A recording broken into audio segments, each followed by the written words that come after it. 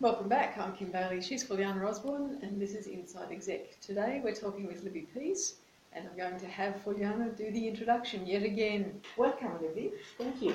Libby and I have known each other for a fair bit of time. Libby is a specialist in the field of work health and safety. I actually would go as far as say not just a specialist, but an expert from my experience. Libby worked in a number of organisations, both blue-collar based and white-collar based, large organisations like global and small to medium. She's the person to go to, whether you need to set up OC health and safety or work health and safety from the beginning, whether you've got a disaster on your hand and you need her to clean it up, whether it's the legal aspects, whether it's training people, whether it's to do with anything setting up a system for work health and safety. We'll hear a lot more about Libby's experience in a minute.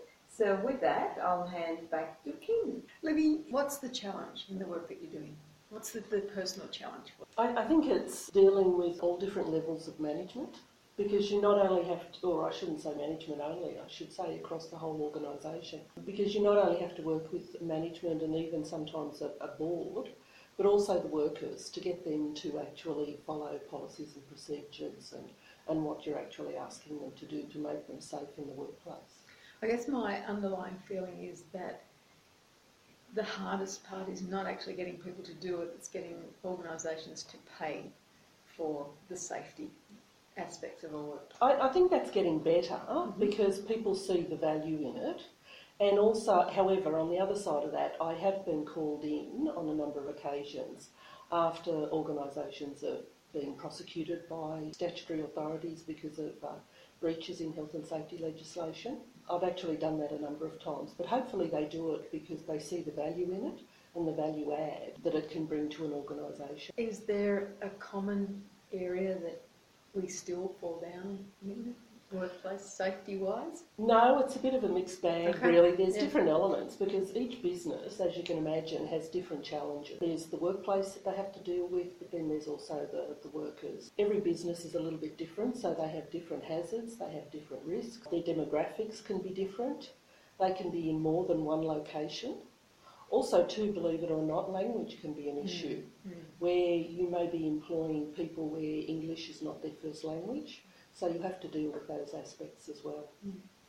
Have you seen a trend towards a more global approach to getting people trained? I'm thinking more about my experience with the construction industry was going back probably 20 years now, where to come onto a work site, you were required to do the site safety course before you started work on the site. And I was just at the edge, when I left, we were just at the edge of the industry. We're talking about having a global course so that you did one course and you could go on any site. Is that the biggest change you've seen? For the construction industry, definitely. But there's other types of industries, like, for instance, if you work with chemicals, and those chemicals can be pesticides, they can be acids, they can be alkalines, even, some alkalines can be quite dangerous. And so people still need specific types of training. Again, like you take a commercial cleaning organisation, they may have lots of chemicals where they need training and so forth. So it's not necessarily sometimes, a one-size-fits-all when it comes to training. And you need specific training for different tasks that you're asking people to do.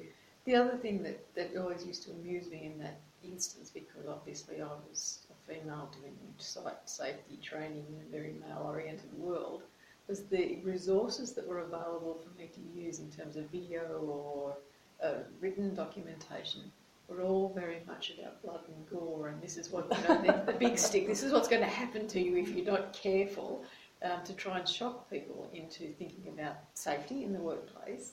Has that changed? Is it about the stick or is it about the carrot? I think these days it is probably more the carrot. I mean, I've always kind of been against blood and gore and more related to the workplace, so that people can actually, when you're doing training, they can see how it relates to them.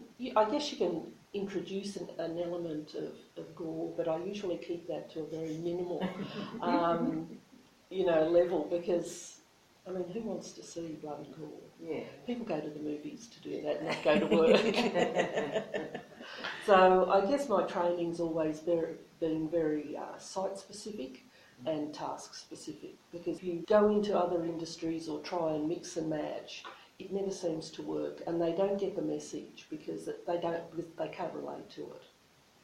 On the other side of the coin, have you seen a change in the work-related injuries? Is there injury or issues that are coming up now that you didn't see when you first started out? I don't think so. I think one of the things when I go into an organisation, one of the first things I do is get to know the workplace. And to do that, you learn what the hazards are. Yeah. And once you know what the hazards are and what the risks are, you can pretty much know what types of injuries are going to be occurring. And also all you have to do is look at your incident history to also get a fair idea. Have you seen, on the other side then of the coin, have you seen an improvement in some of the things that we would have seen as workplace injury or issues? So the occupational overuse syndrome, and when keyboards and computers were first introduced, and the way people sat in their chairs. Have you seen, is there an improvement in that, or I know there's still room for improvement. Yeah. I think some of that has also been led by the legislation. Mm-hmm. You're probably aware that in Australia legislation changed in 2011, and that brought in a lot of very specific factors that businesses had to deal with, things like working at height, hazardous substances and so forth, and that made them more mindful of how to deal with those issues. So I think there's an element of where incidences are reducing. However, sometimes the severity of the injuries are staying the same. Right. No, that's fascinating, really, because I would have expected that with the opportunity for, on the design side of things, for design to change and for materials in terms of furniture even, to have given us more opportunity to make it a safer, more comfortable workplace than it appears to be. Well, the problem is that each workplace is very different, and so again you get back to looking at your risk factors and so forth to deal with how best to deal with those. I remember a fellow I worked with a long time ago who worked in a process line, and he said the only thing that they had as a safety activity the whole time was that a bell rang every 20 minutes to keep them awake. It's a bit scary. We're going to let Fuliana say something now because, as you know, if we get more than 8 or 9 minutes into the podcast and she hasn't said something, she gets tapping on the table. You know, when you were talking about the motivation or the carrot, so is it now looked at safety is important because it'll help me meet my targets and get my sales in, rather than if I take a shortcut, I'm going to lose people and people are going to be, I'm not going to have the staff and I'm not going to be able to do it because legislation, I'll be sued, my reputation, stuff like that. Does that work? It does, and also too, I think that's what you've really got to aim for, because one of the things that I really kind of zero in on is looking at the quality of the work that people do, because quality is becoming, quality's been around for quite a while, but I think it's getting a higher rung on the ladder these days. Yeah. But that also impacts on, health and safety. Is you want to put out a good quality item or a product. And so by taking shortcuts or doing it faster than you should, tends to, over a period of time, reduce because you lose your concentration. So for you then, you've been, working in that space for a long time. What's the attraction for you? What is it? What drives you? What makes you want to work in that area? I actually get quite a bit of satisfaction out of seeing things develop and be implemented and improve. I think there's an element of also working with people. Yeah. And as I said earlier, working with everybody from board members to, the cleaners and the receptionists. And that has an attraction to it. I worked in a business once where we had actually taken over we bought out another state. I went down to have a look at the work sites and so forth. And over a period of the first 6 to 8 weeks of taking over that company, everybody seemed to come to me because I had gone out, I'd seen the workplaces, I'd met the managers and even the supervisors and some of the workers. And I kind of knew the business from the ground level. And so even the senior management were coming to me saying, well, you know, who do I call in here? And that was the other thing is when I went down there, I asked one of the managers for a phone book. And so I had everybody's phone number. And so they were all coming to me saying, can we borrow your phone book, please? You know, because they hadn't, you know, none of the managers or senior managers anyway had gone down and done a bit of a road trip like I did. But it's about getting to know the workplace. Yeah, and the managers and you and so need to forth. know the workplace before you can work out how they're going to be safe. I'm interested in those levels of the organisation. I think that we tend to think about safety being for everybody else, and that if we're a manager, a senior executive, a board member, that we need to have the reports come in to see that everyone's doing what they should be doing. But how does it relate to me? You know, what should I be doing, really? And we ignore the fact that we're part of that environment and we should be as safe as we can be as well. So do you strike that? Actually, it's interesting because one organisation I worked for, I actually used to get on quite well with the majority of the board members. And one year I made them up like what I referred to as like Easter show bags. Yeah. And so I made each of the board members I made up because we'd also introduced some new personal protective equipment. And so, again, to set the scene, I wanted them to actually wear it, just like the workers. And so I'd made up these little packs for all of them. And at the next board meeting, I went in and handed them all out their specific little show bags with all their goodies in it. But depending on the size of the organisation, sometimes some boards can have subcommittees, and usually one of those subcommittees is risk management, and that's where I usually fall into, dealing with a business. And most boards these days receive health and safety reports, and that depends on what they want to look at. And so for their own personal corporate governance and due diligence. And so usually I talk to them, find out what they want me to report on, and then I can either do that monthly or bi-monthly depending on what they want. And that's fairly large businesses, but then also smaller businesses need to be aware of, you know, their corporate governance and also due diligence as well. And one of the ways that I do that, especially with smaller organisations, is when they have management meetings that health and safety is a permanent agenda item, so that they can keep track of what's happening and have people report to them what's happening in the business. Do you find that they ask questions or do they just want the information? Oh no, sometimes they'll actually come out and say, oh Libby, can you come and have a chat to us and, you know, explain to us about, you know, something that they're interested in.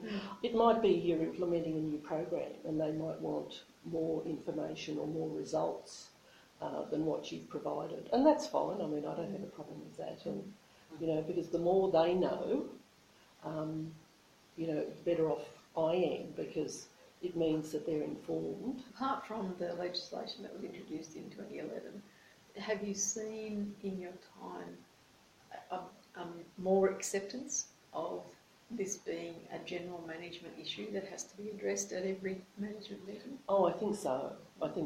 Actually, I said to Fuliana, you know, this afternoon, I've got to go see a client. And there's only 10 employees in Australia, and there's 15 employees in New Zealand. And they've employed me to develop a manual for them. You can see from that example how important work health safety is and how switched on this company is in asking you to come in and work on that. That sort of be setting it up from scratch, or they already got something and then... They've got a few rudimentary type things, but what's happened is they've actually also changed the legislation in 2015 in New Zealand. And so they can see that, you know, that potentially that, you know, the issues in New Zealand they need to get their head around. And it's easier for management to call somebody in who's familiar with it and has an understanding of it. and then can answer their questions or answer an email or whatever.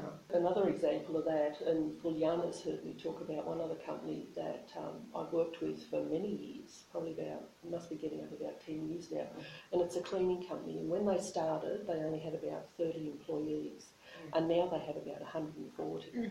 And so over that period of 10 years, we've had to improve things, move things along. And recently last year I had them certified for quality, health and safety and the environment, which was That's great. a pretty big job, but they made it. They did. And do you see that, is that something that is an increasing trend, that people are looking for certification in that area? Well, when you go for tenders these days, or especially government tenders, you have to be certified. Right.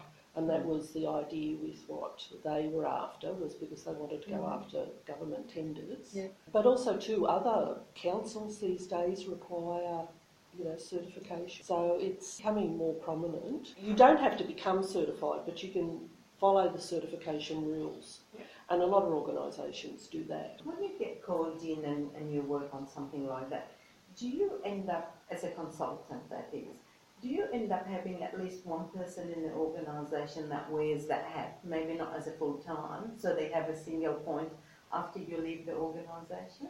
It depends on how big the organisation is. Again, as an example, I'll use the cleaning company, where one of their directors is the authorising person, but yet I deal a lot I go on site with them, and I deal a lot with their supervisors. And of course, I've got to know the supervisors over the years, so they're quite used to me.